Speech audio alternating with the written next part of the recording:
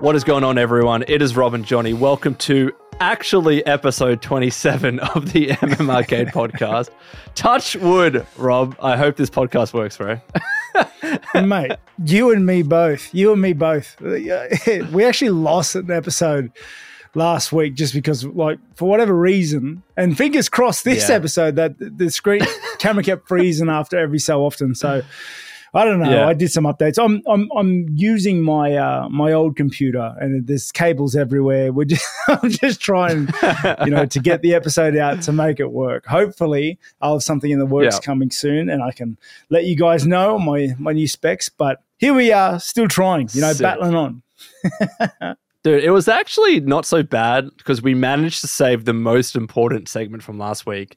And the video ended up doing all right. So, like, every now and again, if we're short on time, we might do, like, a shorter mini cast and put that out because at least you get something, if it's not the full episode, Yeah. And you guys let us know if you guys are interested in breaking the podcast up. We like running it the way we are, like where we have our fight segment, then our game segment. But if you guys are interested in breaking up the casts, let us know. As you guys already know, we base the podcast largely on the comments and the feedback and the suggestions you guys give us in the comments. So let us know. For sure.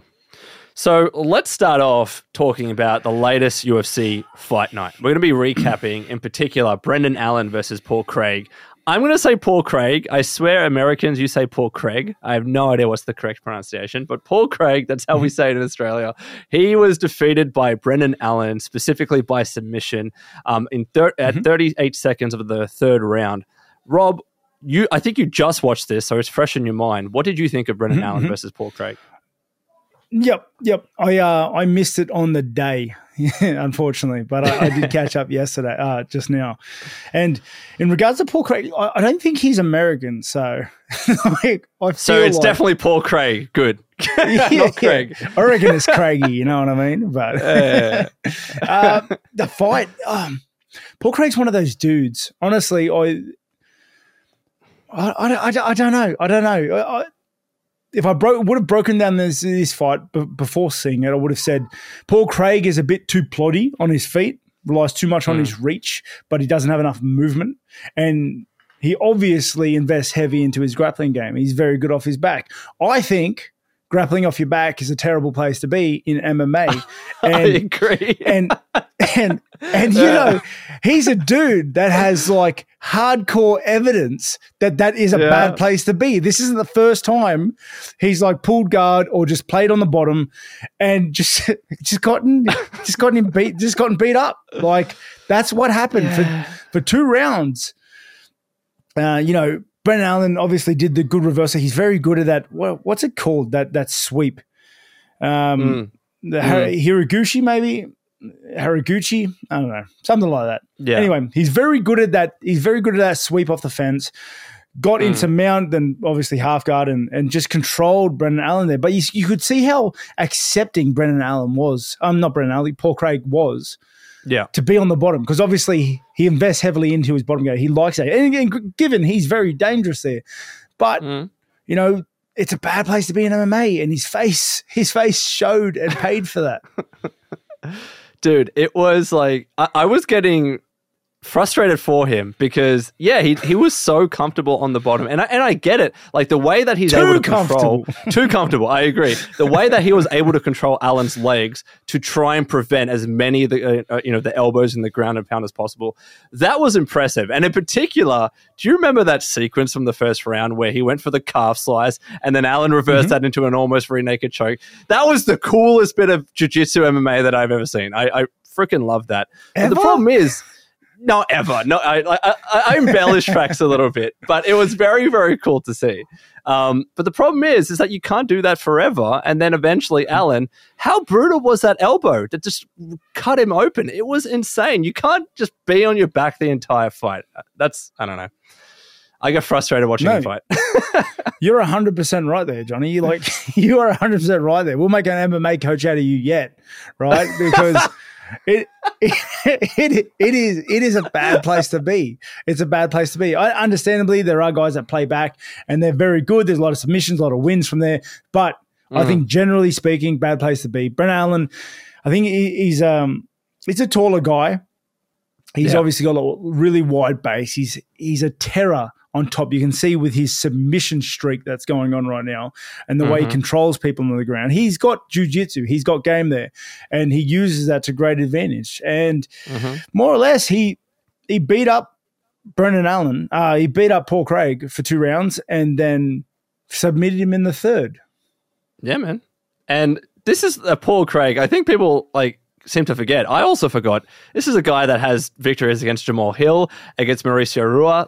He is a very, very accomplished fighter. He's obviously getting on a little bit. So this is a huge, huge win for Brendan Allen. And now it's called into question, who does he fight next? He is looking for a number 1 contenders fight now. People are speculating, does he fight Vettori, Costa, Cannonier?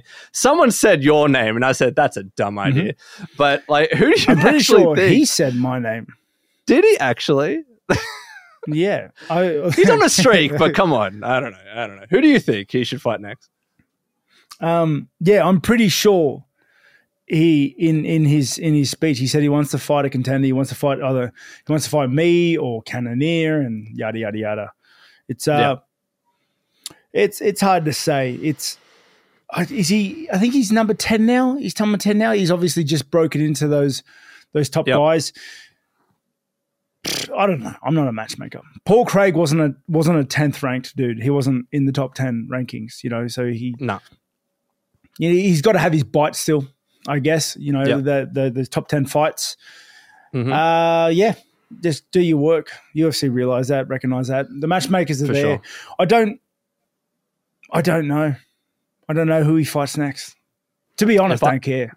Yeah, fair. If I was to play matchmaker, if I was to play matchmaker, he's currently 8th, so he's moved up 2 spots. Technically, he's ahead of Chimaev, which is freaking hilarious. Can I be real, bro? If we're saying that Khamzat Chimaev shouldn't fight for the title next, and he's not now anymore, we'll talk about that in a second. I actually think Brendan Allen's a good shout, but if it's not Chimaev, and Dolidze already has another fight organized, and Costa obviously didn't fight against Chimaev, probably Costa or Vettori. That would be my guess. Yeah, Costa's a mad fight for him. Jeez, yeah, Costa's a mad fight for him. I just want to see Costa actually fight, get in. When does he ever fight, bro? When does this guy actually fight? Dude, when? He's man. Actually, insane. Yeah, he's all about just sound bites. And tweets. Have you seen that guy's Twitter? He tweets out the weirdest stuff, man. It's out of control. It is. But, all right, well, let's see who Brendan Allen fights next. It was a pretty impressive performance against Paul Craig. And Paul, I honestly don't know what he does next. But let's move on now. Yeah, go on. Can I ask, was it an impressive performance against Paul Craig? Because I feel like Paul Craig is one of those guys that, when he's on, he's on. He fights people, but the likes of Jamal Hill, Rua. He fights he fights and beats really high level dudes. And then when he's not on, he just gets absolutely smashed. He gets smoked. I feel like we don't see anything out of him.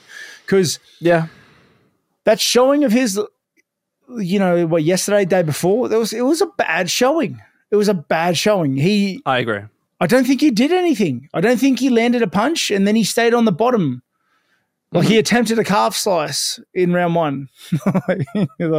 Which was cool. I'll be real. That was cool, but that was the one highlight from him. Yeah, calf slices are one of those things, though. It's not a jointy sort of pain, so you kind of it's a hard submission to finish a guy off. Unless you were in that position where Dolidze did it against Hermanson, where you use the calf slice to get on top and then just lay heavy leather, dude. It's one of those submissions that's if you can put up with pain, you're gonna usually get through it, I guess.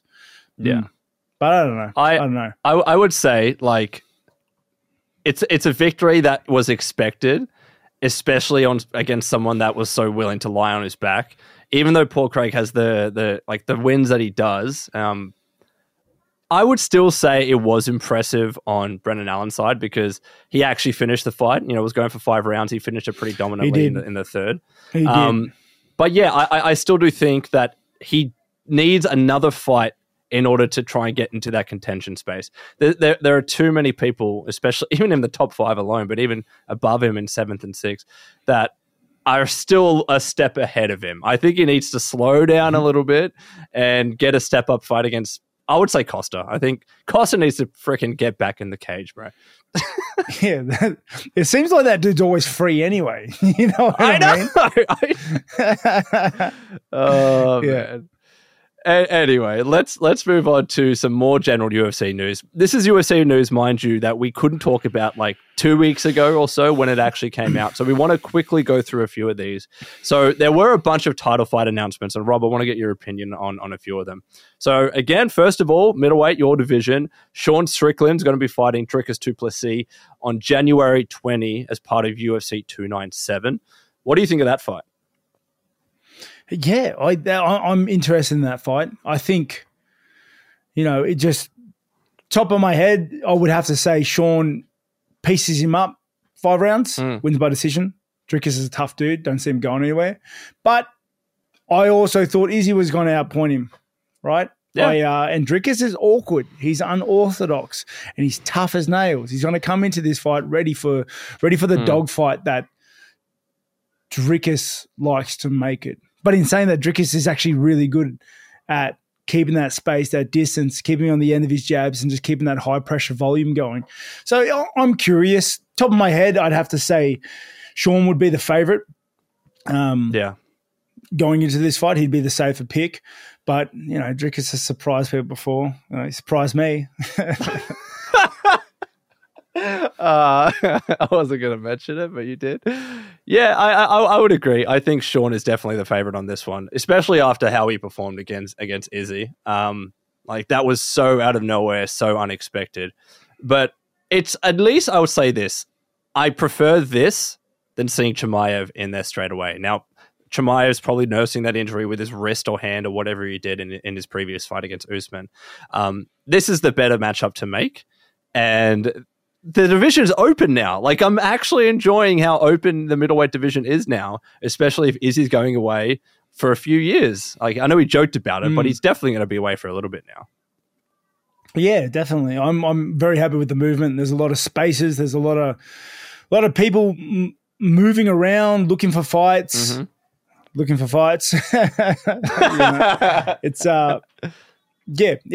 there's movement. There's movement, and I think it's good movement. It's good for the division, where the division got a little stuck there for a while. Yeah. Next fight that we have to talk about is Alexander Volkanovski against Ilia Topuria, fighting at UFC 298 on February 17. Now, obviously, I think this was originally planned for January. Seems to be pushed out a month. Hopefully that helps Volk, recover from his previous loss. But what do you think of this fight? It's tricky because you don't know what the way he lost last fight, if that'll affect him in any way. Before that last loss against Makhachev, Volk was unstoppable, and everyone would have said so. Volk, no one would have second guessed him. No one would have second guessed his reign. And to a degree, I still don't. I think in his division, he's been a monster. There hasn't really been anyone that's come close. And having a loss like that, the way it happened with Makhachev, I don't know. He also opened up after the fight. So there's things there. But you don't know. Headspace is such a big part of the fight world and the fight game. Yeah. So I guess seeing how he deals with all of that, puts it all together, packages it all, and comes in. Because honestly, a Volk that's on, sound everywhere, doesn't lose to anyone in that division. He's been a monster in that division, running rampant for ages. So, yeah. I would still think he'd be the favorite, though. Sorry. Yeah. No, I think he is the favorite. It's the question mark now, though, given the manner in which he lost. And because Ilia Topuria is such a knockout artist, like he's such an awesome striker. I was watching a few of his highlights before. I would still say, though, I think the chances are Volk did what he did last time when he lost against Makhachev. Again, it wasn't as convincing of a loss the previous time, but he came back and he dominated in his return title defense. And I hope that I see that for one, but I actually do think that we're going to see that. But Topuria Probably, I'd say this, Rob, probably the worst matchup that Volk could ask for right now, given what happened with Makhachev. Definitely. And Topuria is only working head kicks at the moment. Because that's been there. It's been there on Volk for forever. A lot. Yeah, forever. A lot of his fights have been pointed out a lot of times. He's susceptible to that kick. So maybe it was a good thing that it happened because it exposed him, and now he's going to address it. Yeah. Or we'll have to wait and see. Yeah, let's wait and see. That one's in February. And the next one, which is on March 9 at UFC 299, Sean O'Malley versus Chito Vera. The rematch. Dude, I'm actually very excited for this one. I was recently watching a few Sean O'Malley fights, even his first fight in the UFC. That dude just has this capacity to completely fold people. Mm-hmm. But obviously Chito Vera has his number. It's going to be a very, very good fight. What do you reckon? Yeah, Sean O'Malley has an uncanny way of finding the knockout point. Of finding his mark, that target. Yeah. I mentioned it before he fought Sterling. Aljamain. Sterling. I mentioned it before he fought Sterling that he has an uncanny ability to find his mark, to find that knockout. And I don't think it'll be any difference in this fight, but I do think there is going to be like a mental thing at play because I don't know. I saw the face off between Chito and Sean, and dude, Chito Vera looks mean. He's a killer, bro. I swear, absolutely psycho. And you can tell in his eyes that he's looking at Sean like, I've beaten you once. Yep. And I'll beat you again. And, mate, I'm so for this fight. Because we obviously didn't get to see how that fight would have played out going longer with the injury to his leg. Yeah. But then Chito was kicking him. Well, like what? Exactly. Of course he was. Like the leg went out for a reason, right? Yeah. I'm so for this fight. Yeah, I really do think. To be fair, I backed Sterling in the last fight, and Sean O'Malley completely surprised me. So there is a good chance that he'll do it. But if I was going to give an early prediction, I'd say Chito because Chito's been impressive. Obviously, he lost against Sandhagen by split decision. But I think he does have his number. I think the mental warfare is going to play a factor. This is someone that Sean lost to. Leg aside, that was caused by the kick. I think Chito has his number. I'd love to see that, but I do think Sean, I've mentioned it a million times, he can find his mark. He can find his shot. He's so good at setting up those shots, and he can throw those shots from a lot of different angles. He's got the reach.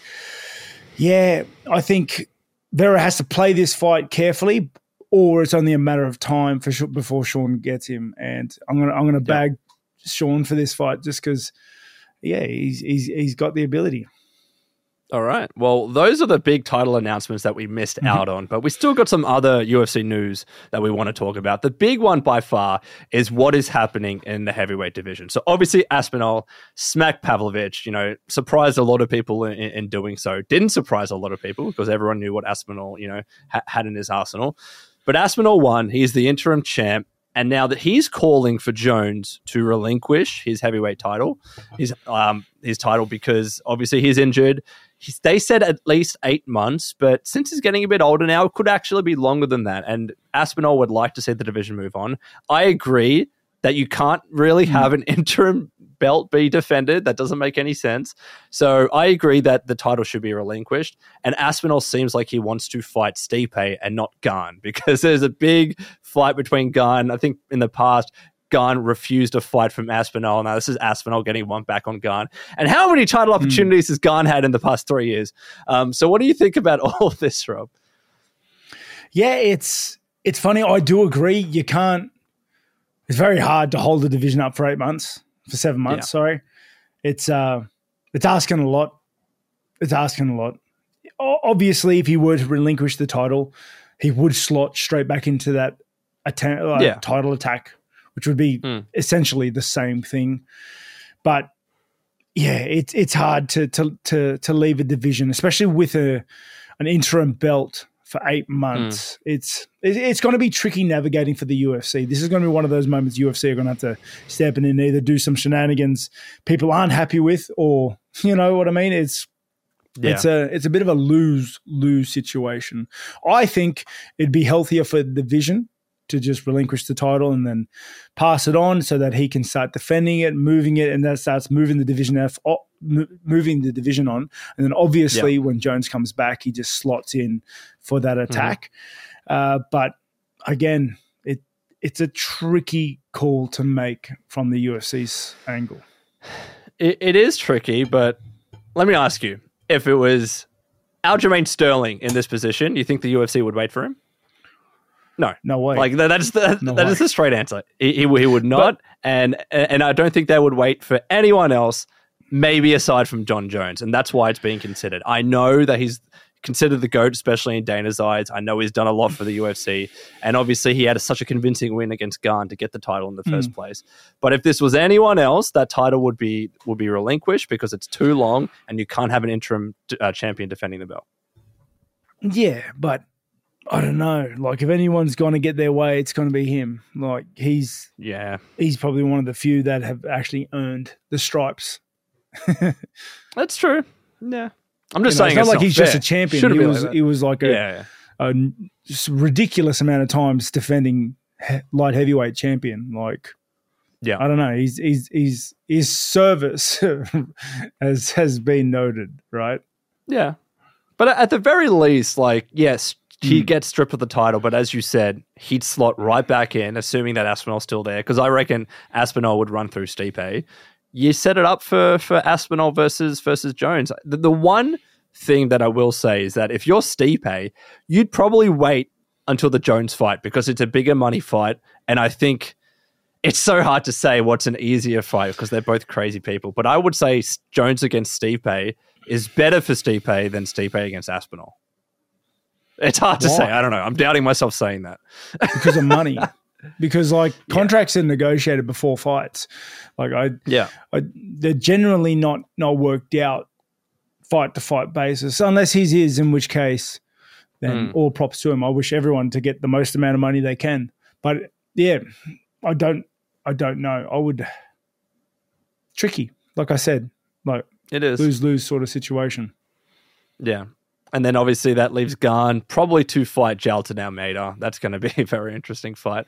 But the very last one, Rob, that I wanted to mention it to you is Roman Dolidze finally has an opponent. He's versing Nasruddin Imavov at a UFC event on February 3rd. Which one is that one? I think that's a fight night.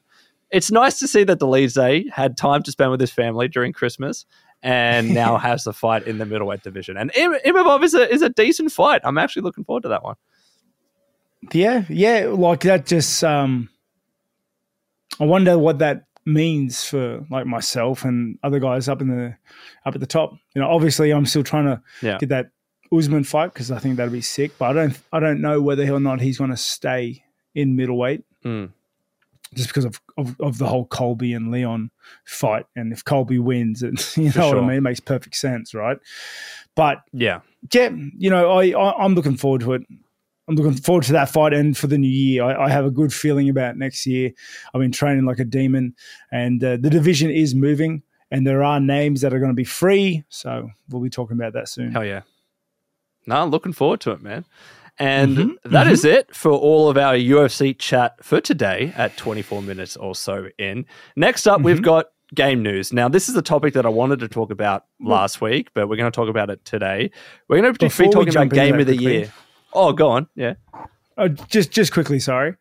Just remember, guys, also, these aren't our predictions. We were just literally top of the cuff talking about our first impressions on potential fights. The breakdowns happen the week before the fight, as you guys already know, as a lot of our fans know. So stay tuned for that.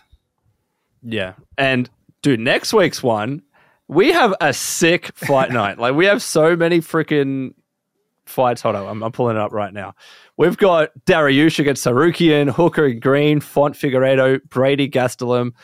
And isn't that the one, isn't Ferguson fighting as well? Against Paddy? Oh, yeah, with Paddy. Oh, mate, I've been seeing. Have you been seeing the clips of him training with David Goggins? What is going on Goggins? there? Mate, and like it's every clip is like Goggins doing his thing, like powering up something. Like apparently they've walked 45 kilometers, done 7 billion push-ups or whatever. And like Ferguson's in the back vomiting or dying. Like every video is just Ferguson suffering and Goggins just like talking him through it. And I am so for it. I want to see a Goggins version of Ferguson come into this next fight because part of me wants to see Paddy get it right, and part of me wants to see Ferguson Everyone does. Everyone does. I'm so for that fight, mate. So for that fight. Hell yeah! I made a mistake, by the way. I thought it was next week, but it's actually part of UFC 296. My apologies. So we have the fight night. In terms of our predictions, Rob, for the rest of the year, next week we'll be talking about Dariush and Sarukian. The week after that, we got Song Yadong against Chris Gutierrez to talk about. And then obviously UFC 296 to finish off the year. Edwards Covington, Pantoja against Roval, Shavkat Rakhmonov against Wonderboy, Tony Ferguson, Paddy Pimblett. We got some good episodes for the rest of the year. What a card. They're all awesome. They're all good cards. All right, let's talk about the games news. So we'll talk about game of the year. 1 second. Rob. I'm sorry to cut you off again. You don't want to talk about game of the year. It's fine. No, it's fine. I did it in that like this awkward quiet space. Can I go bathroom? I'm sorry. You know I'm not cutting this out. I'm not cutting this out. 2 minutes. I'll wait here for 2 minutes while you're gone. Entertain them. This is genuinely. I'm not cutting this shit out. I'm really not. I want to highlight, by the way, some of you kind of are like, oh, why do you interrupt each other? There is a bit of an internet delay, as you can kind of tell. Today it's particularly bad. It's like up to 10 seconds. It's kind of crazy. That's why we kind of interrupt each other sometimes. But I'm going to keep talking through this. Essentially, we're going to be talking about Game of the Year next and who Rob thinks should be Game of the Year. But the funniest thing is that I don't think Rob's actually played any of these games properly. It's probably going to be like some weird ass top-down isometric indie game should be Game of the Year. And let's see. Oh my God. Rob, I love you, bro. I'm going to start a timer. Hold on. Let me start a timer. All right. He says 2 minutes, right? And I've started this timer pretty late. Let's go. Timer is on. Oh, I hear noise already. Oh my goodness. Almost didn't make it, dude. Do you feel good? Was that a relief? Way better. I'm not cutting that out. It's too much work for one, but two. I was like stressing at the end of like the UFC segment. Dude, it's because you drink like a giant bucket of water every podcast. Where is it? Show us your giant jug. I'm so dehydrated, bro. Like, and I got my electrolytes here. I'm just so dehydrated. No wonder why you go to the bathroom. It has been hot lately. All right, can we do it? Can we talk about Game of the Year, Rob? Let's do it. Game news. By the way, I did give them the heads up before we start that there is a bit of an internet delay. That's why we often talk over each other, but we're not actually talking over each other. It's because of the delay. Yeah, by accident. My dad brings it up all the time. He's like, why do you keep interrupting, man? I'm like, I don't notice when there's a delay. I don't notice when he stops talking sometimes. Sometimes he's just having a breath, and I take that as a cue, and I jump in. I reckon there's a solid today, especially. Like, when I finish talking, it takes you 5 seconds to respond. That's just like the delay that we have today, so it's kind of crazy. But your camera's working. It hasn't broken yet. It is. That good it news? hasn't broken yet. It hasn't broken. And I am going to look up Starlink. So might help me out. Rob, I was at JB Hi-Fi today. I walked by a Starlink product, and I was like, yeah, you need to buy that. I think you would love it. It'd be much better than what you have right now. Elon, hit us up. Hit us if up. You're watching. Yeah, if you're watching, mate, can I please have a Starlink? But let's talk about game of the year, all right? So at the Game Awards, that is taking place in December, Jeff Keighley has come out with all the nominees for Game of the Year this year. And Rob, this is the list from top to bottom in no particular order. Alan Wake 2, Baldur's Gate 3, Marvel Spider-Man 2, Resident Evil 4, Super Mario Bros. Wonder, and The Legend of Zelda, Tears of the Kingdom. I'm not going to say anything. I just want to get your thoughts. What do you think about that Game of the Year list? I feel like there's a pretty straight winner there. I would say there's going to be a close second, and the rest are kind of just not really in the same talks. What do you think the close second is, out of curiosity? Tears of the Kingdom. That's a good shout, man, because the journos love their Zelda. Every time there's a Zelda game, it's always Game of the Year. Yeah. Yeah, and it's always whenever it launches, everyone, like, especially your cult fans, like you know who I'm talking to. You Zelda loving, Nintendo Switch playing people of the earth. Like, there's a group of you that as soon as it comes out, you're putting in 400 hours on it, right? You know the lore of every Zelda game since it started, right? So it is one of those games that just keeps on giving. It is. You can jump back into it and do something completely different. And I understand that, even though I didn't particularly love the game. I just couldn't get into it. But I understand how good it is, right? But it's not Baldur's Gate 3, dude. It's the obvious winner, isn't it? And you've played it. I haven't played it, but yeah. Like, hands down. Like, and it's not just me saying that as a fan. I'm a fan of obviously D&D, but I'm a fan of Larian Studios as well. But just the consensus across the board, every big player, every big streamer, every big network, it's always Game of the Year. They're still releasing builds on their channels, and their videos are still getting like 200K plus. Like, just for build videos on characters. And this is how many months afterwards? Like, it's insane. It's insane. It's insane. Not only has the game done super well, it's done super well for the community as a whole. It's shown so much light and publicity to the D&D franchise, as well as to RPGs and the stories that they bring. But also for the YouTubers that come in and make a living off these build videos and stuff like that. It's just like it's nuts. It's created like a whole economy based around a game, dude. There's no way that doesn't win Game of the Year. No, I 100% agree. It's the clear favorite, and even it was voted in best RPG as well. It's absolutely winning that, but for sure against any of these titles. And I would say I've played a fair few of them. I haven't played Baldur's Gate 3, but I agree that has to be Game of the Year based on what I've heard, especially from you as well. But Resident Evil 4, I loved Resident Evil 4, but it's a remake, and I as much effort as they put into that title, and it's phenomenal. It looks so good, plays really well. I really enjoyed it. I personally think, because it's a remake, it probably shouldn't be in that Game of the Year list. That might be a controversial opinion, but I think that's a fair statement to say. Do you know what I mean? Agreed. I agree. Yeah. It had its time. Yeah. I'm stoked it's back, but... Yep.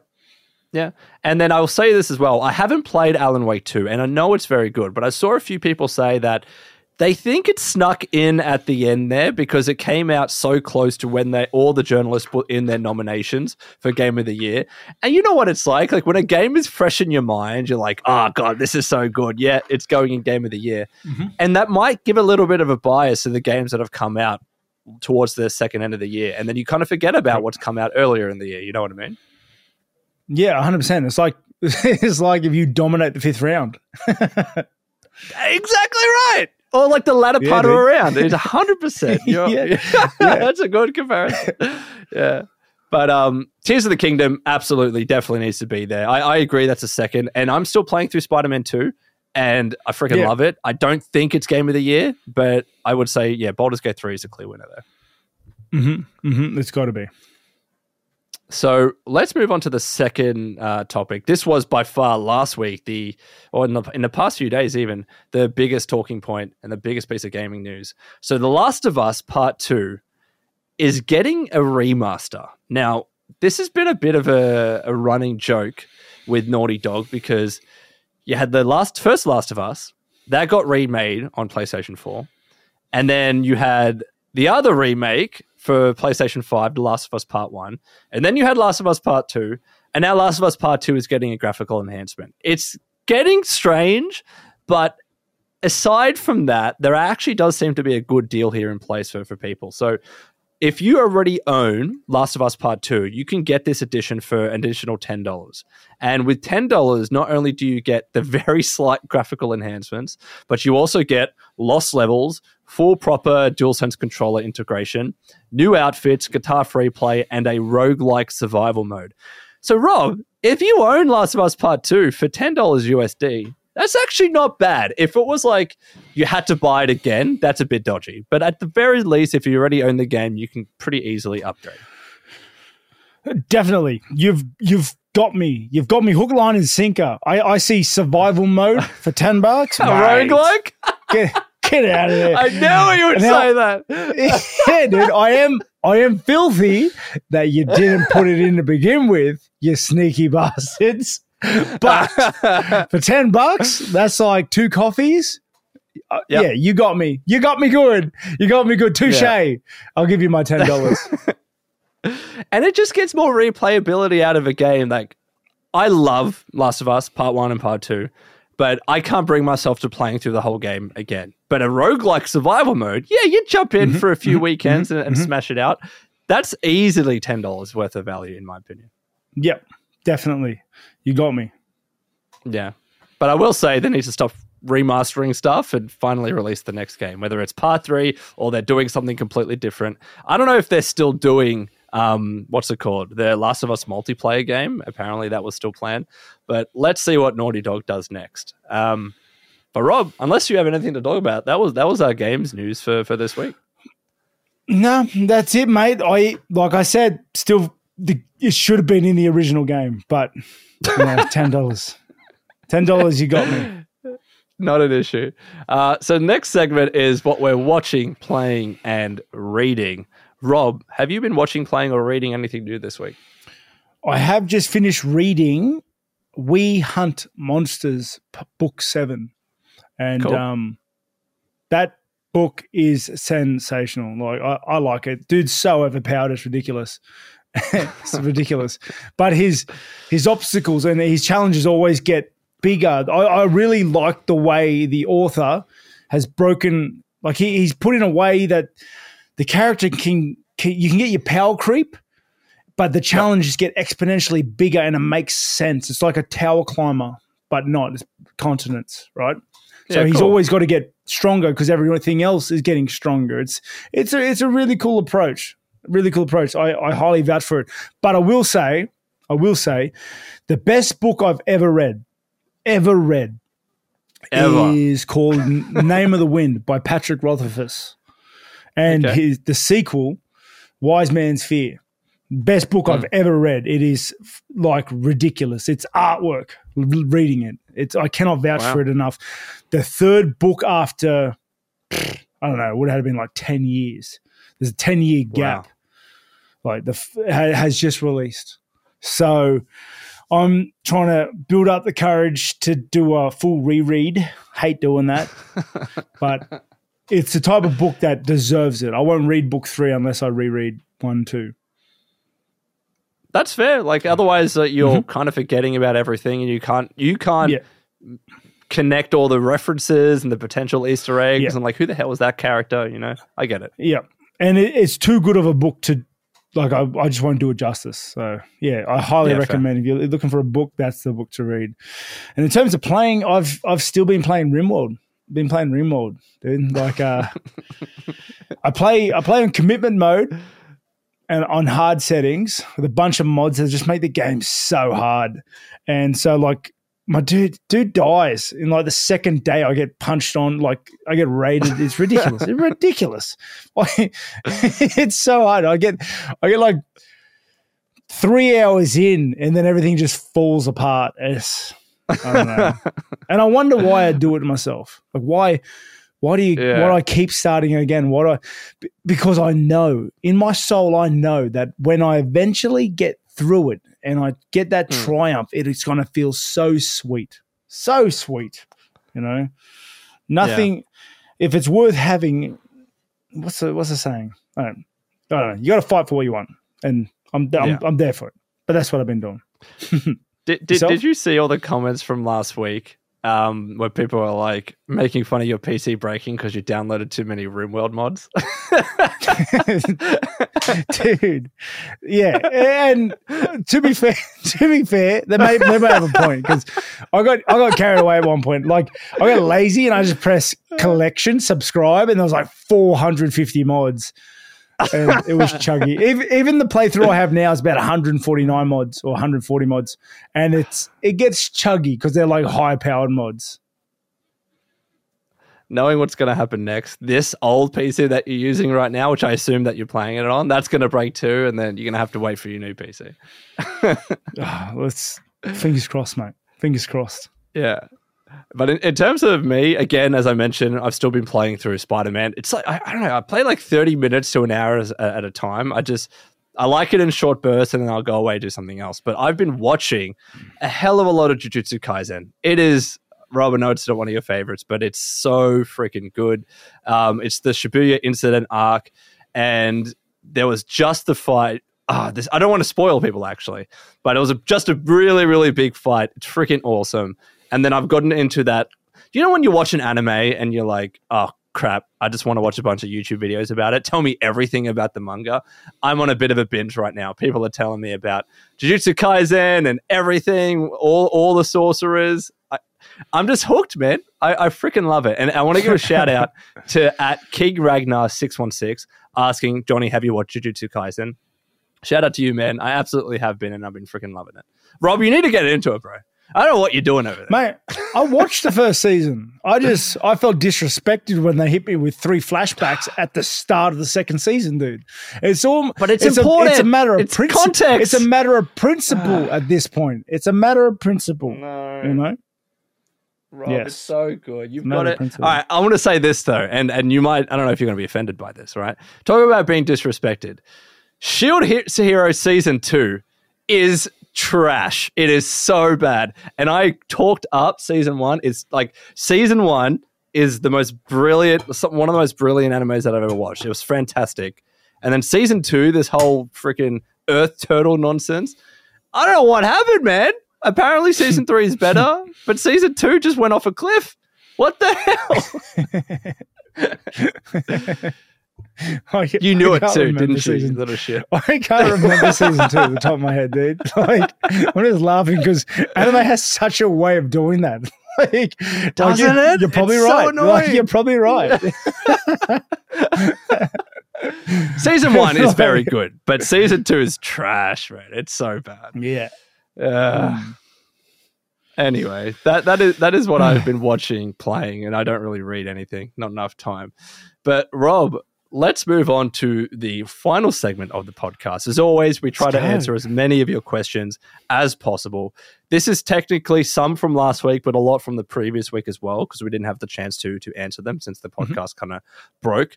But first of all, let's see the question from @BrunoBarbosa4457. Question: what are some animes you guys would recommend to a beginner? I'm currently watching Vinland Saga, and I've watched AOT, Death Note, and Cyberpunk Edge Runners. Rob, you can take this. You're the anime expert. What would you recommend to a beginner? I'm trying to put together his taste from what he's watched, but honestly, it just looks like he clicked popular on Crunchyroll and just started watching it from there, right? Yeah. What's a beginner? I don't know. Watch Full Metal Alchemist Brotherhood, dude. I recommend that to everyone. It's so good. Yeah. It's so good. Full Metal Alchemist Brotherhood's really, really good. It falls off. Like, the ending's a bit rushed. Okay, it's not a bad ending. It's just a bit rushed. But you've got like 40 episodes to get there, and that's of good episodes. No fillers or bullshit or anything like that. It's good. It's good. Watch that. Or you just need to go into it accepting that pretty much like the last battle is like 2 episodes, and don't go in expecting this is going to be some grand epic thing. So long as you settle your expectations about that, as Rob said, the rest of it's amazing. Or watch Goblin Slayer. You know, you'll find out real quick which side of the fence. You'll find out real quick which side of the fence you're on. No beginner to anime should touch Goblin Slayer with a freaking 100-foot pole. 100%. Goblin Slayer 2's come out. I'm about to rewatch Goblin Slayer 1. Terrible. No way. It's great. I remember it's great. I love the simplicity of him. No. Sure, but mate, like, it's so good. The first episode is like a bit of a gauntlet of fire, right? But then you get through it, and the dude's a G. He would have to be one of the coolest main characters I've ever seen. Just no nonsense, there's no lines of morality. There's just him and killing goblins. That's it. Yeah.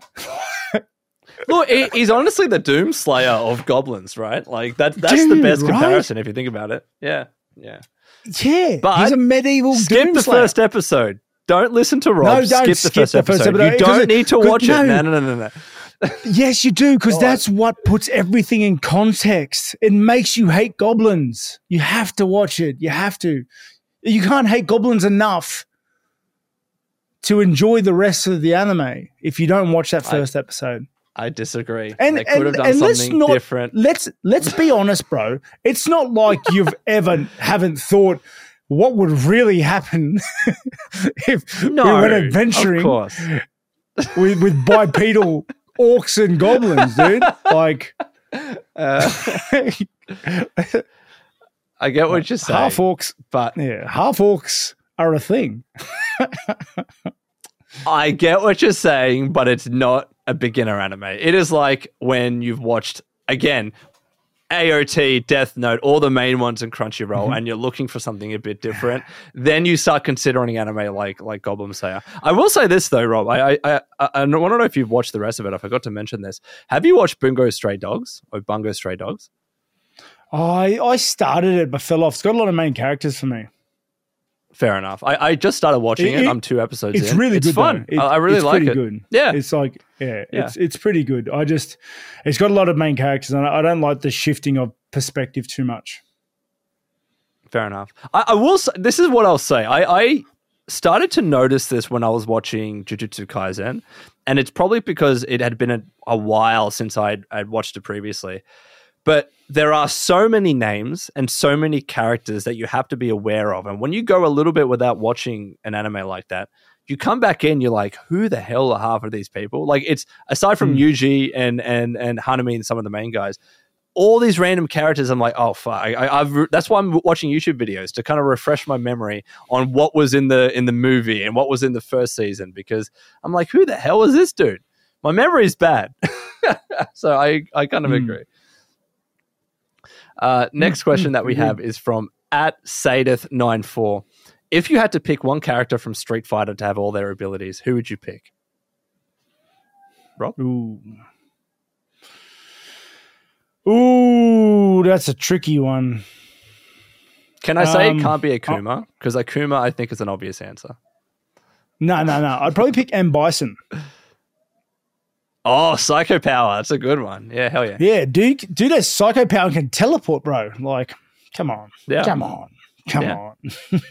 That's really good. No, I like it. I'm not going to say Ryu or Ken, because that's kind of obvious. I would probably say... this is a really, really hard one. Pick Balrog. No, punch hard? That's all he has. No actual powers. You could do it now. Like, just start boxing. Get Balrog's power tomorrow. You could say the same about Zangief, and you're just a wrestler, but you're a giant Russian wrestler. Pick Zangief. Zangief is a good shout. All right, here's who I'll say, and it's a bit of a funny choice, but how cool would it be to be Dalsim? If you really think about it, Dalsim will be sick. I was going to say Dalsim. I don't know. He's a little weird, but... Yeah, but stretchy arms, you blow fire. I reckon those are cool abilities to have. You can never break your arms or your bones because it's just all loose, you know? Next question that we have is from Mr. Lillian1. And Rob might make a bonus clip from this one, but let's see. Mr. Lillian1 asks, why is no one mentioning the fact that Aspinall took the fight on 14 days' notice? Pavlovich was the official backup and was training effectively for it. You know what was interesting, Rob? Barely anybody mentioned this when Jones and Stipe got cut and he was set to fight Pavlovich. I don't even think we mentioned it. No one mentioned the fact that Aspinall was coming off the couch effectively. Pavlovich was already training. And then he went on to do what he did. He freaking beat him. He knocked him out. That is crazy, right? Yeah, I'm just trying to find now, like, didn't he have a fight not too far in front of it? I feel like it wasn't, like, out of nowhere. I'm pretty sure he fought, you're like... Right. Didn't he fight Tybora? Yeah, he fought Tybora in July. Yeah, July, August, September, October, November. Yeah, it's 4 months. Yeah. So it's a decent time. Yeah. Yeah, he did win in the first round again. It's, you know, like, it's not like he took a ton of damage and had to work himself out. I guess he probably should be getting more recognition for that fact, but I feel like it was, I don't know. I feel like it wasn't completely off guard. I don't know, man. I don't know. Now that I think about it, I mean, 14 days notice, it's not so far removed from what Volk did and what Usman did. And he actually, like, won it, and not just win it, but he won it convincingly by knockout in the first round against the arguably, I would say, hardest hitter in the UFC, in heavyweight of UFC, but God, you got to say that's Aspinall now, right? Because he's so quick. Yeah. I could argue a bunch of different things, but you're 100% right. No, he needs his props. 14 days notice, like, hats off to him. Yeah, go in there and perform as spectacularly as he did. Unreal, for sure. Next question that we have is from @FillTheMark. Question for Rob and Jonny. Why do you think it feels as if games are improving too fast for consoles to keep up? This new console gen was supposed to be mind-blowing, but then we get Starfield locked at 30 frames per second. Rob, what do you reckon of this one? I think games have always been ahead of the consoles. It obviously didn't start that way, but games quickly surpassed what consoles could keep up with. Because we have computers, right? Yeah. That's how I feel. I mean, like, it's because there is a long time in between drinks. Like, console generations can go up to like 7 years or whatever it is on average.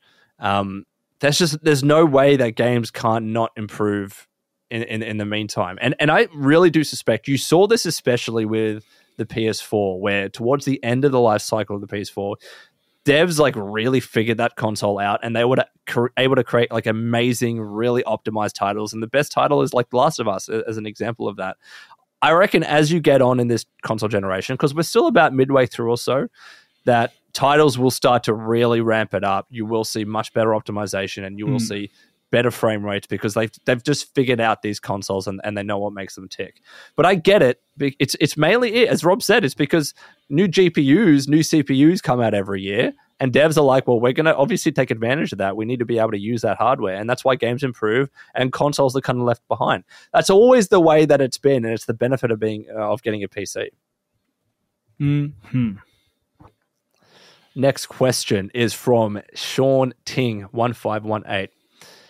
Jonny, what did you think of Vinland Saga Season 2? Rob has mentioned that he loves anime that hits you. There is no other hard-hitting show out there than Vinland Saga 2.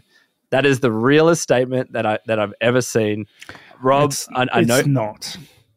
Come on, man. Did you watch Season 2? Did you watch it? I haven't watched it. You can't say. You can't say. Is Season 1 anything to go off? I would say Season 2 is much better. Way, way better. But is Season 1 anything to go off? Were there feels in Season 1? Oh, for sure. But there was way more feels in Season 2. No. I would say, hold on. Listen for a second. Season 2, I think it really focused on character development, especially for Thorfinn and a lot of the main characters.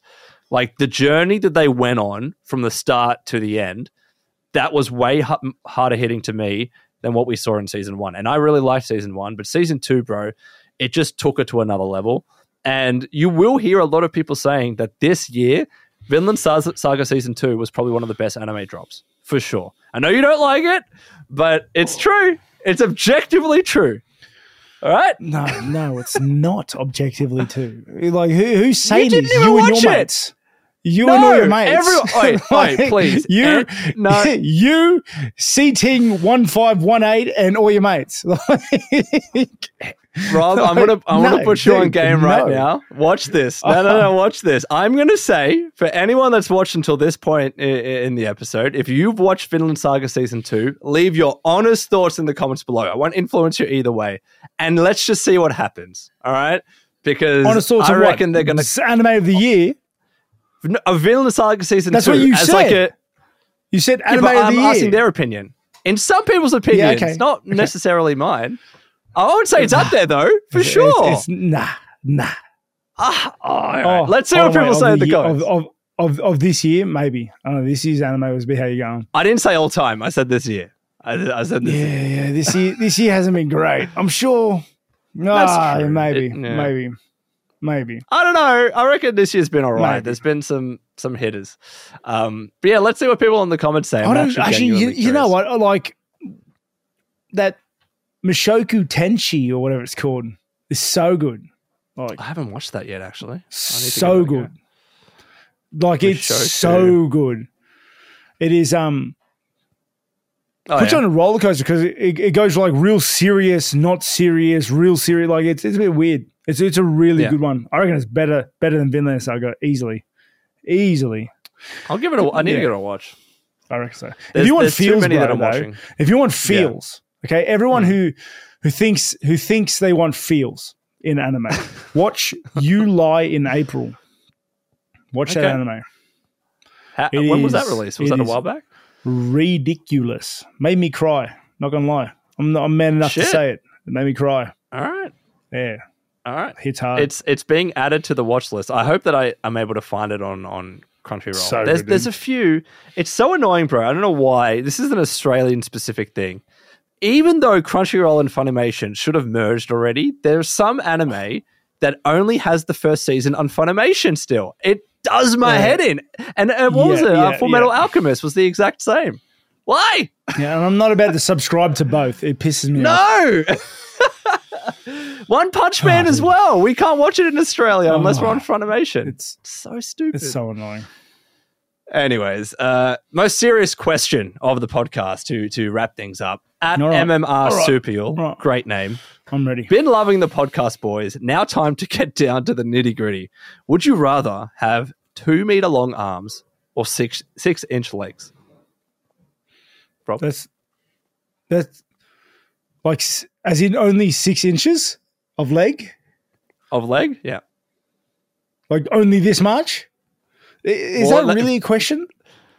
Like, I would 100% get 2 meter long arms. I'd get 2 meter long arms right this second if I could. I don't need either either. Like, I'd just take it. If they offered it, if they do come to my house and said, bro, I can give you 2 meter long arms, I'd take it. Could you imagine when they're reading out your UFC stats and your reach is like 2 meters?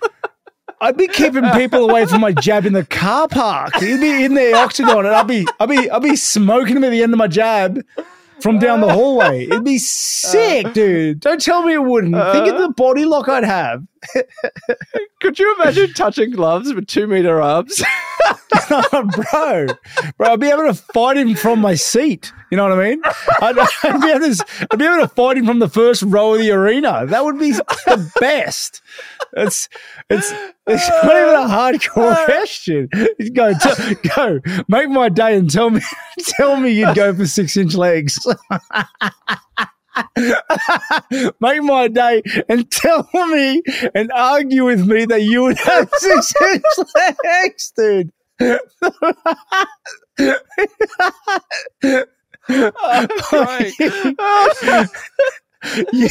You'd be able to ride one of those, like the little monkey on a tricycle with the cymbals.